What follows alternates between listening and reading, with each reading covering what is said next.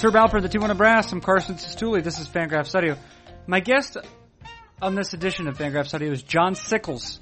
John Sickles, you listener, because you are handsome and knowledgeable, you probably know who John Sickles is, but let me tell you who John Sickles is in case you're not those things, or in case maybe you glossed over it at some point in your life. John Sickles, originally a research assistant for Bill James, aka the baby daddy of sabermetrics. After that, has been for some time now, over 10 years, author of a book called the Baseball Prospect Book. It's filled with prospects, like literally 1,000 prospects. He's also the proprietor of SB Nation site, has been since 2005 actually, SB Nation site, minorleagueball.com. He also turns out to be a hell of a guy, if the following conversation is any indication. Do I need to elaborate any further? I don't. That's the actual answer to that. What is this? It's Fangraphs Audio. Who does it feature? John Sickles of Minor League Ball and assorted other publications, both electronic and print. I think print is the word for it. And this episode of the podcast begins right now.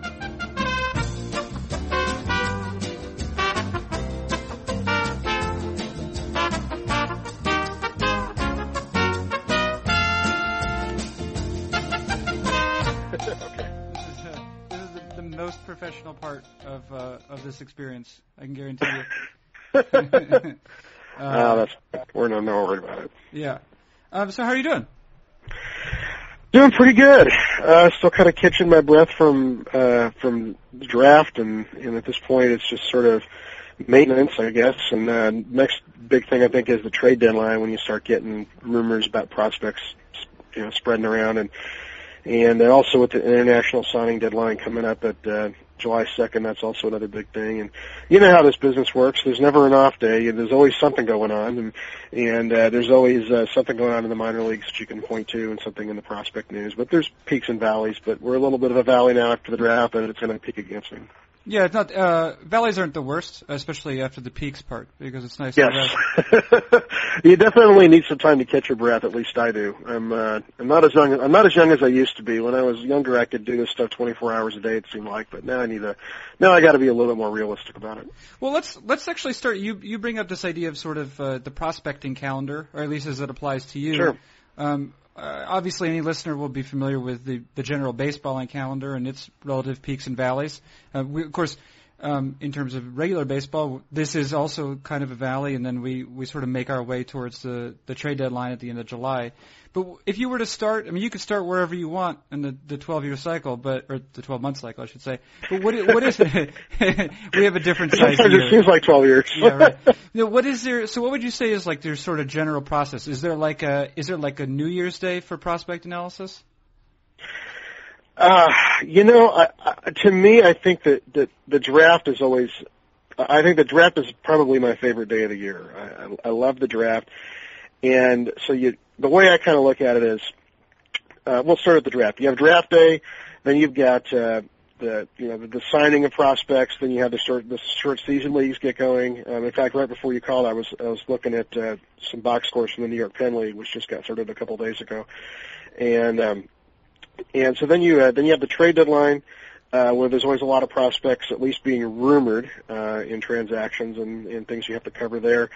Then you have the post. You get towards the postseason. Now, for me, I write my book in the fall, and so for a lot of people, after the postseason ends, that's sort of like a lull, in the prospect world. But for me, that's actually when I'm most busy, because September, October, November, and nowadays in December is when I'm putting my book together. And so there's a lot of reports to write. There's a lot of numbers to look at. There's a lot of scouting reports to go through. There's a lot of people to talk to, and I've got to take all that information and get that written up in a 600-page book, and that usually takes me about 3 or 4 months to do that. And at the same time doing that, I'm working on I'm still maintaining my website, and so those 4 months are usually extremely busy for me.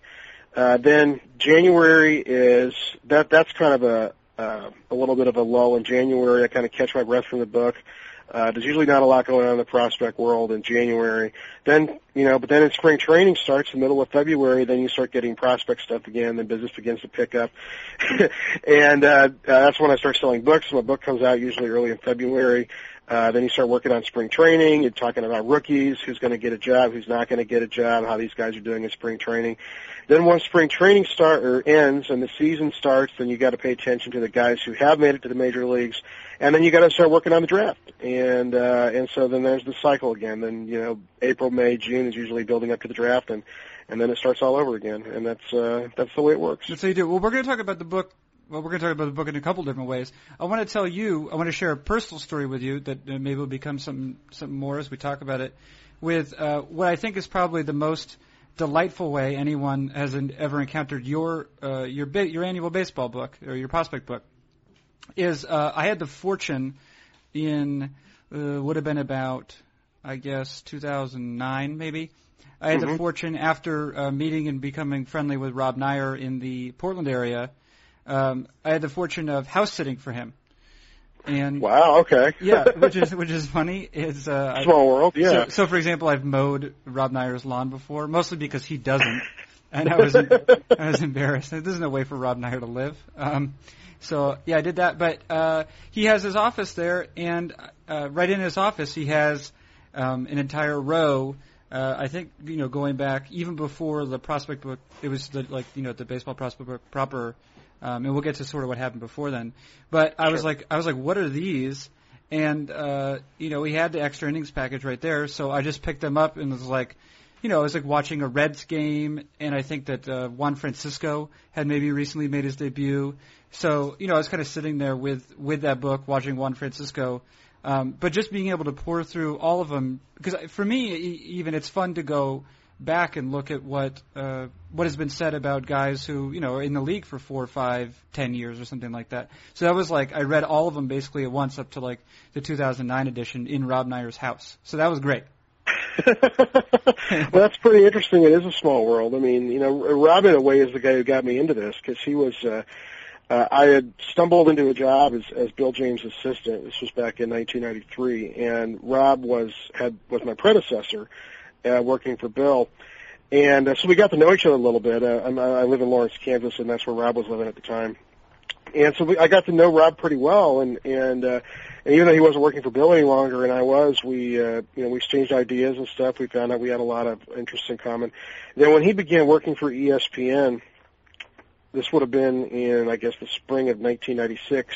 The internet was just getting off the ground then, and Rob was very instrumental in getting ESPN baseball analysis up and running, and they needed somebody to do prospect stuff. And at the same time, he was before that he'd been working for Stats Inc. out of Chicago at the time. They needed somebody to write a prospect book, and so Rob recommended me for both those gigs, and I was able to make it work. I worked for ESPN for a long time. I worked it's called the Minor League Scouting Notebook, were the initial editions of what I wrote. I began writing that in 1996. My friend Eddie Epstein had written the first version in 1995, and then he turned it over to me in 96. And so I wrote the stats books through 2002, and then I started doing it on my own in 2003. And it's been a long journey. It's taken a lot of luck, and I was in the right place at the right time. And so it's a small world that you were mowing Rob's lawn. I have to say that's something I've never had an opportunity to do. Yeah, well, I think it's sort of a small world. I mean, like a number of other guys who write about baseball on the internet, Neyer was also quite helpful in introducing me to both to, not just to people but also what I needed to do to be a better writer, I guess, or I guess at least to move my writing skills to translate them to baseball writing. But no, go ahead. Sorry, yeah, go. You go ahead. Well, I was going to ask about how you stumbled into Bill James, because I mean, is it just a question of liking baseball and living in Lawrence, Kansas? No, see, the whole Bill James thing. This is one of those things that I think might make you think of like believe in fate or something like that. I grew up in Des Moines, Iowa. And we had a AAA team. It was the Iowa Oaks at first, and it was later called the Iowa Cubs. And I was really into baseball.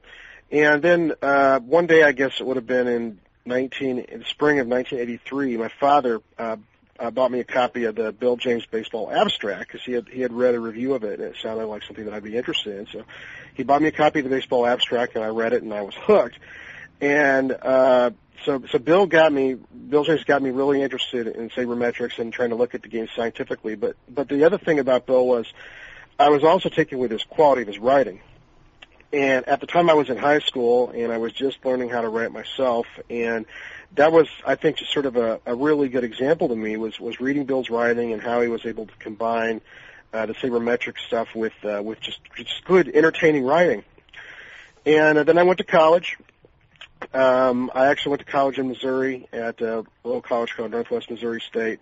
I graduated from there in 1990.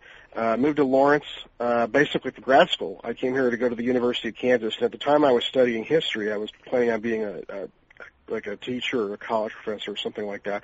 I was studying history at the University of Kansas, and I knew that Bill lived in town, but, it was basically a coincidence that I ended up here for grad school. Then one day, I guess it would have been in the spring of 1993, my wife, I was married by this point, my wife asked me what I wanted to do for the summer. My options were pretty much, delivering pizzas or working at a fast food restaurant, because it's not like graduate students have a lot of money, right? or marketable skills. Right, exactly. So, here I am, a grad student. I'm trying to find some way to make money for the summer. And my wife said, what would you like to do this summer? And as a joke, it was a joke, I said, well, I'd love to work for Bill James. I'd love to be Bill James' assistant. Ha ha, isn't that funny? She laughed and she said, yeah, right, that'll never happen. It's good she has a lot of faith in you. Right, yeah, exactly. Well, the next day, my wife's at work. She was working in a luggage store. And Bill James walks into her store to buy a briefcase. And she recognizes him. She says, are you Bill James, the baseball writer? And he says, yes, I am. And my wife, God bless her, because none of this would have happened if she hadn't made this decision. She looked at him and she said, my husband would like to work for you. And Bill said, oh, well, if he's serious, here's my business card. And he handed my wife his business card. And he said, have him call me. So my wife comes home and she's like, you're not going to believe who I talked to today, and I talked to Bill James, and I'm like, yeah, right. And she's like, no, I did, and she handed me the business card, and she's like, call him. And I'm like, wow. And so I called Bill, and we had lunch, and we got along pretty well, and he hired me as his assistant. And that's how it happened. Were you sort of outside of your own body during these first conversations? Yeah, it was really weird because I didn't know what to expect, and I'd read his stuff for years, but I was kind of intimidated because this is like it's I didn't know what he was like in person. I didn't know what to expect. I felt that God, I'm a stupid idiot, and here's this famous writer who's going to be in the Hall of Fame someday, and it was interesting because he needed somebody who knew about the minor leagues and to help him write. At the time, he was writing a series of books called the Player Ratings books, and he needed somebody who knew about the minor leagues to help him with that. And minor league stuff, that had been sort of my hobby. It was my hobby. I've been studying minor leagues for years. I'd gone minor league baseball games my whole life, and it was my hobby studying prospects. And the way that I ended up getting the job was, as we're sitting there at a Pizza Hut in downtown Lawrence, and he asked me, he said, well, tell me who you think the 5 best prospects in baseball are right now. And so I rattled off some names. I have no idea who they were. It was 1993. I can't remember now. But I rattled off some names and gave some brief reports, and he decided that's how I got the job. And then after that, it was worked as his assistant for 3 years. I stayed in grad school for a while, but by 96, 97, I'd finished all my PhD coursework, but I realized that I was never going to actually do my PhD. It would have required me to go to Europe, and I didn't have that kind of money. And so in 97, I dropped out of grad school and started trying to make the baseball thing work, and it has. And I owe it to my wife. And I owe it to Bill James, and I owe it to Rob Neyer. And I've been extremely fortunate. I have no illusions about that. I've been extremely fortunate. Now, when you talk about compiling that book, because I know, for example, with regard to James, I've read in a couple of different places, his description of his process. And I think that as he, even starting from that first abstract, as he kept going on through the abstracts and as you noted, the player ratings books, etc., that more and more there became, pressure either from publishers proper or just from himself in a combination with the market to get the book out earlier and earlier. And I think, he always was discussing the process and how essentially tired it would leave him. I'm curious, you mentioned, you sort of gestured briefly towards the process for writing your prospect book, but I'm curious both, what it has looked like and what it looks like now. Well, my first stats book, I think had maybe 200 players in it. And as over time, that gradually got bigger. And then when I started doing it on my own, I guess the first one that I wrote on my own was 2003. And that one I think I had about 700 or 800 players. And the problem that I run into is that as I study prospects, I'll start getting into guys that are pretty obscure. And one of the things that I think the thing that I like doing most of all is figuring out which obscure guys have a chance to make it. That's what I get the most satisfaction out of. I mean, anybody can write about, Dylan Bundy or Kevin Gossman or any of the super top prospects. Because those guys are pretty common knowledge and they're easy to study and they're easy to see. And you can talk to other people about them and judge them for yourself. But the really obscure guys are the guys that I really get the most joy out of. When somebody like Michael Fiers last year makes the major leagues, I really get a big kick out of that. And trying to find those guys ahead of the curve is the thing that I really enjoy most of all. And so the problem there is I start trying to make it more and more comprehensive and getting more and more obscure players. And I think, like the book this year, gosh, let's see here. I think I had, I ended up having 1,210 players in the book. Now, obviously, I can't see all of these guys. A lot of this is based on information that I get from other people and obviously the statistical information too. But, I've got over 1,200 players in the book. The book comes to over 500 pages. And it is exhausting. When I was young, I could knock this stuff out really quickly. I could write very rapidly. Now I'm 45 years old. I've got 2 kids. I'm not I'm not as young as I used to be. And every year when I finish the book and get the thing sent off to the printer, I start to wonder, man, can I do this again? Can I do this again? I don't know if I can. It's so tiring. It does leave me exhausted. But you forget that, it seems, by the next September or whatever. Yeah, by September again, I'm fine. And actually, if I look at it, even now, doing my daily study and my daily research, even now I'm actually in a way working on the 2014 book, and I'm already taking notes. I'm already studying and gathering information and talking to people, and so it's already in progress in a way, and it's not a thing where it's like today I'm going to start working on the book. It's like in a way I already am, and I think I'm probably going to be writing these things until I die. I mean, I know I'm never going to retire, and that's one of the negatives about this is you don't get a 401k doing what I do, and so I intend to basically do this pretty much as long as I can. I'm extremely lucky to be able to do this, and I think about that every day. Now, when you're now you say there's not really a specific day when you start, but there must be a point at which you say, or you must have some sort of methodology for, as you noted, identifying certain players like a Fiers who are going to provide something for a team perhaps down the road. What is the sort of methodology used for identifying a player like that? It can be anything. Sometimes it's because I'll notice something statistical. Sometimes it could be a guy that I've seen in person, like in the low minors or in college or something like that. In Fiers' case, it was because I'd noticed his performance at college. He had pitched at Nova Southeastern in Florida, and he had put up some just amazing statistics in college. And I thought, wow, who is this guy? Why is he so awesome?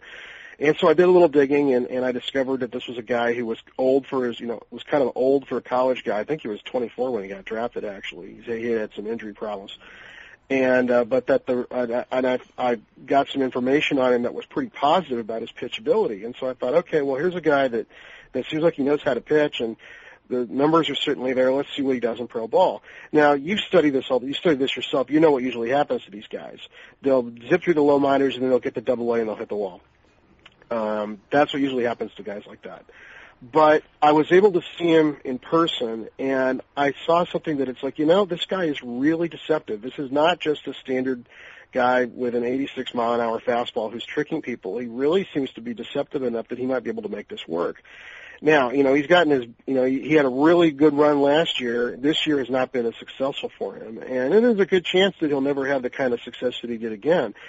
But you know damn well that the Brewers were awful happy to expend a 24th round pick or whatever he was and a tiny bonus to get what they got out of him last year. That counts as a success. Dan Uggla, that's another guy that's a really interesting guy who's had more of a long-term success, was a sleeper guy that didn't really get a lot of attention as a prospect and who's made something out of himself and has had a long career. I love guys like that. At the same time, there's just a tremendous joy in seeing a truly outstanding prospect, like Miguel Sano, and I saw him last year playing in the Midwest League. Oh, that was amazing to see him play. Byron Buxton this spring, saw him play for Cedar Rapids, and it was just like, wow, that's just a real pleasure to watch a guy like that. So it's, I guess in a way, if you look at it, the whole thing is just sort of a love of baseball, both the outstanding prospects and the obscure ones. Back to your question about the methodology. I think I might actually be more productive if I was more organized, because if you've ever seen a picture of my office, which there's a reason nobody does, because my wife would kill me if people knew what my office looked like. I've got stacks of books and papers and newspapers. It looks like 1958 threw up in here, and I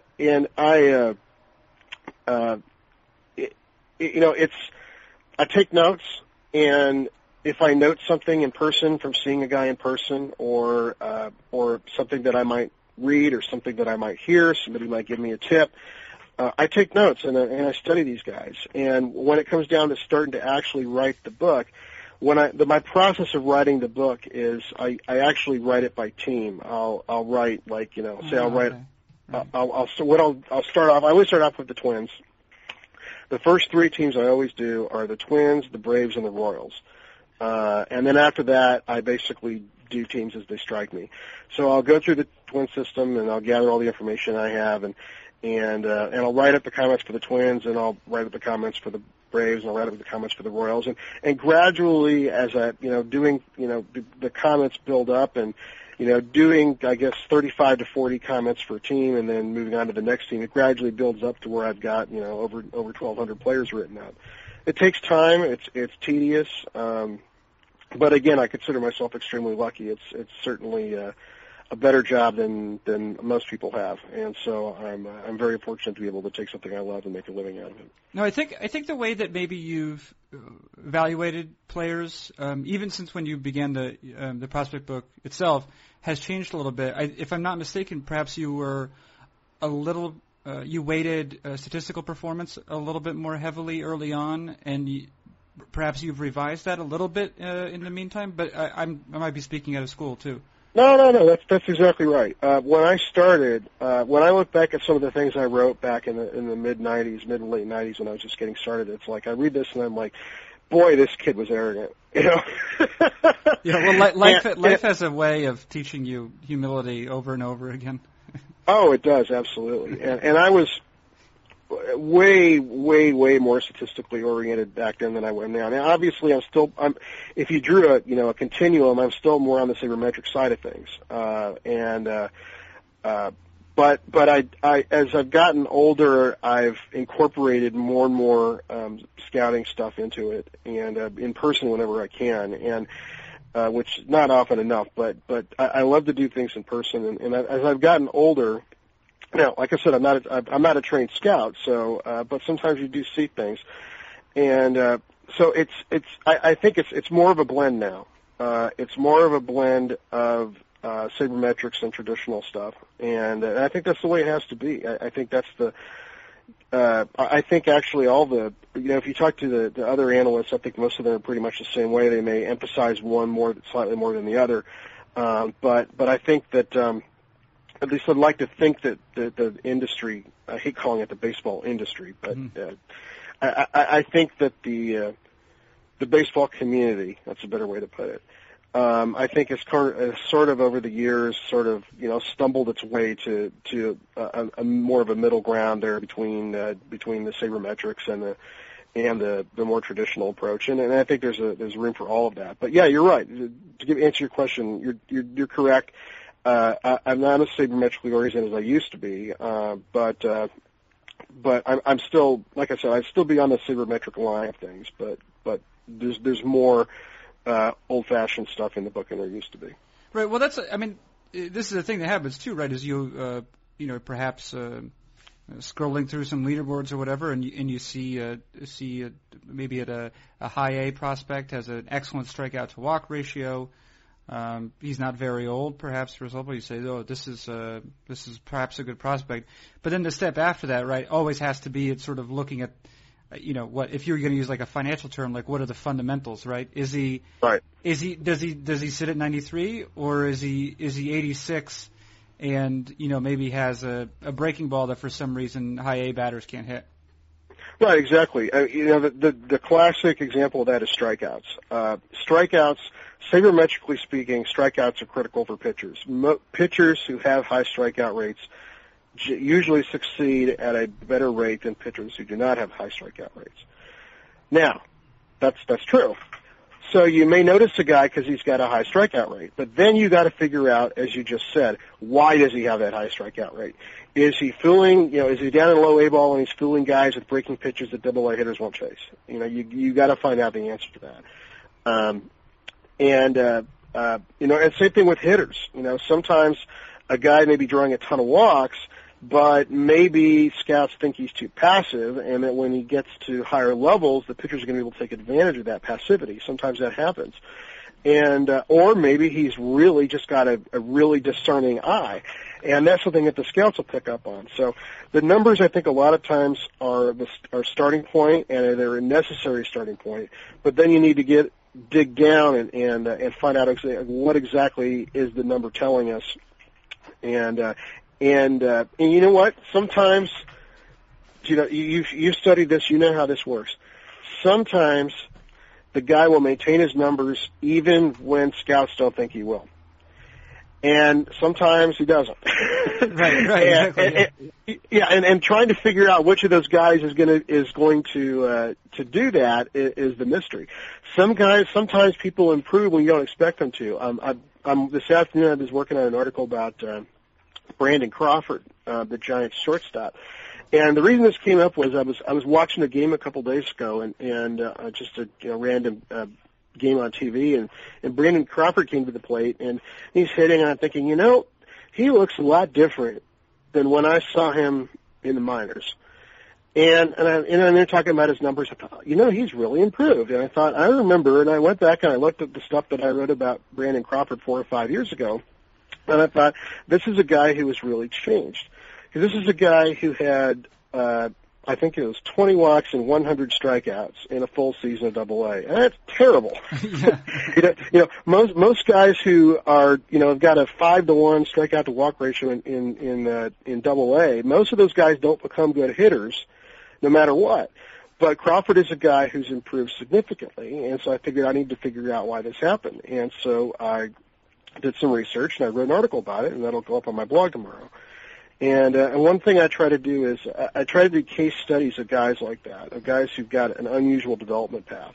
And sometimes these are guys who get better when people don't expect it, and sometimes they're guys who were always good, but people didn't see how good they were at the beginning. And so that's one of the things I try to do. I call that prospect retrospectives, and it's something I do on my blog occasionally. And I do that obviously to, try to entertain people and get clicks on my blog. But I also do that as a way to kind of educate myself. And so the next time I might see somebody like Brandon Crawford in the minor leagues who, can't hit the broadside of the barn and looks terrible, If he's got some athleticism like Crawford has, I might think to myself, well, maybe I shouldn't give up on that guy right away. Maybe there's a chance that he can do something like Brandon Crawford did, and that might encourage me or motivate me to take a deeper look at the guy and see if I can figure out if his problems will be fixable. Now, you mentioned your prospect retrospectives. I know one that is forthcoming from you, and which I'm going to force you to talk about now, concerns Corey Kluber. Right. You may or may not be aware that I am a strong advocate of Corey Kluber. And he started off the season excellently in terms of his sort of indicators, even if he wasn't necessarily preventing runs at the same rate. And of course, he's caught up with those at this point. He's not really allowing a lot of runs at this time. But I know I was surprised. He had pitched like 60 innings in the majors as a 27-year-old. And you say, well, what's going on? But the thing is, and we sort of mentioned this a little bit, you watch Kluber in games now, he's hitting 95 a bunch of times. He's throwing both he's throwing an excellent two-seamer. He's got this great cutter or slider, and then more of a sharp breaking curveball. I mean, you look at him now and you say, how could this guy never have been? How has he not been beloved his entire career? So I guess you're starting to figure out that answer. Do you have at least sort of a summary? I don't have a summary on Kluber yet. That's my project for tomorrow morning. I've been working on Brandon Crawford today. But I'll tell you, just when you start talking about Kluber, I called up his numbers here, and I'm looking back at his stats in 2008 and 2009, and I can tell you right now, you look back at this, and I'd say the first thing that people are going to be looking at was, well, this is a guy who had a ERA of almost 5 for a couple of years. But then you look at his strikeout numbers. 2008, 147 strikeouts in 141 innings. He also had a 4.90 ERA, but he had 147 strikeouts and 47 walks. He was doing something right. That's a really good strikeout to walk ratio. That's a very good strikeout rate. So there's something positive there. 2008. 2009, same thing, 159 strikeouts in 154 innings. Now the next step, so I'd look at that and I'd think, okay, well, Corey Kluber, he's exceeded expectations. He's having this really good year. Was there any hints that he could do this? And I look back at these stats and say, well, obviously there was a hint. He had these high strikeout rates even back when he was struggling. So the next step, and this would be what I would do in the morning, I think, would be I'm going to go through all my reports from dating back to 2007 and see what I can find. What did I think of Corey Kluber back in 2008 and 2009? Now, my very vague recollection is that I think I might have said that he was a sleeper back then, but I don't quite remember, so I'm going to go back and I'm going to look and see. And when I write the article, I'm going to look at, I'm going to say, maybe I was right about this guy, maybe I was wrong about him, what were people saying about him at the time? How has he improved now? What's the reason he'd improved now? And then I'd do what you did. I'm going to be looking at his pitch FX numbers, and I'm going to try to figure out what exactly is going on. And so that's how I would do it, and that's the way that the process works, at least with the retrospectives. No, wait. How do we deal, or how do you deal with? We discussed the sort of prospect who's posting excellent numbers in in the minors, maybe the lower minors, and then you say, well, what's going on underneath that? How do you go about handling the sort of other sort of prospect? And these may not be the best examples, but I think of someone like Rick Porcello, who's been around for a while, was highly thought of as a prospect, not necessarily on the basis of his numbers, but more because of what he offered in terms of stuff, and has had this crazy breakout this year in like his 4th or 5th season as a major leaguer. Or alternatively, I think of someone like Julio Teheran, who for years has received a lot of attention because of having a good arm, but has not really exhibited this sort of promise, or has not necessarily always been able to, I guess, translate it to success at the highest levels, but he's having a lot of success recently. How do you handle this other sort of prospect whose stuff kind of maybe is out in front of his performance? Well, those are both of those cases, both Teheran and Porcello were really young for their leagues. They were pushed very quickly, particularly Rick. And And I think that's one thing that you have to account for just as a part of the process. It's particularly true for hitters, but it's true for pitchers too. A lot of times these guys, and the Tigers seem to do this to a lot of people. They did the same thing with Bonderman too. Push these guys really fast, and particularly in Teheran, he always had really good scouting reports, and the numbers were actually usually there. He was good in Double-A. He was good in Triple-A for the first season. Then last year he had some problems, which turned out to be due to some mechanical issues that they were working with and stuff. And then this year he's been able to put it together. But Teheran is still only 22. I think he's only 22 years old. This is a guy who, if he had been born in North America, he wouldn't have even been drafted until, I guess maybe 2012 if he'd gone to college. And or if he'd been to high school, I guess he would have been more like a 2008 guy. But even so, these guys are so young. When they're pushed to the major leagues or AAA for that matter that quickly, I think that's where you got to cut them some slack. Where I think the numbers become less important and, or at least not as less important, but less indicative of what might happen in the future when the age competition curve gets bent in a certain way. And in both of those cases, the reports were always that this is a guy with a live arm and he needs to develop his secondary stuff. Now, the thing is, if you look at baseball history, you find a lot of cases where guys like that get pushed quickly and they don't develop. Sometimes due to injury, sometimes just because, and trying to figure out which of these guys are going to be like that and which one aren't. That's always tough, and I don't think we don't have the Golden Grail or the Golden Grail. That's not a phrase. We don't have the Golden Grail. The Holy Grail. The Holy Grail. The Holy Grail. Yeah, Golden Grail sounds like a breakfast cereal, but right. We don't have the Holy Grail on that yet, and I don't know if we ever will. I think we're closer to it than we used to be. We certainly understand more about these things than we did 20 years ago or even 10 years ago. But trying to figure out, who's going to take that next step. If you ask a scout that, they probably say something about the player's makeup or something like that. And that certainly plays into it. But again, you can have a guy who's got great makeup, who's got a great arm, and they still don't put it together. And so, I think we'll never solve the big mystery here. We'll get close to it, but I think because we're dealing with human beings, I think there's always going to be an unquantifiable element. And I think that's a good thing. That's what makes it fascinating and keeps it from getting too predictable. Speaking of human beings, they're everywhere. I guess one fact. You think so? This isn't like They Live. Yeah, it's not a John Carpenter movie where everybody's in disguise. But you, it seems, so you've been part of now the SB Nation network for a while. You have, it seems to have developed quite a community over there. And I was wondering if you could speak to sort of the development of that community and, how it's evolved and what it looks like today. Well, I actually got started with SB Nation back in 2005. I was one of the first guys that they brought on board in February 2005. And I basically built it from the ground up. My goal was I wanted to have a community. I mean, there's other baseball websites. There's other baseball sites that do outstanding work. No question about that. Where would any of us be without Baseball America, for example? Baseball Prospectus, Fangraphs. I mean, there's all kinds of information out there.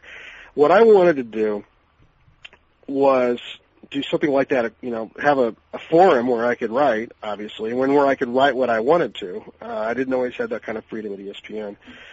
So I wanted a forum where I could write what I wanted to, and if I wanted to go off on some bizarre tangent that nobody cared about, where I would have the freedom to do that.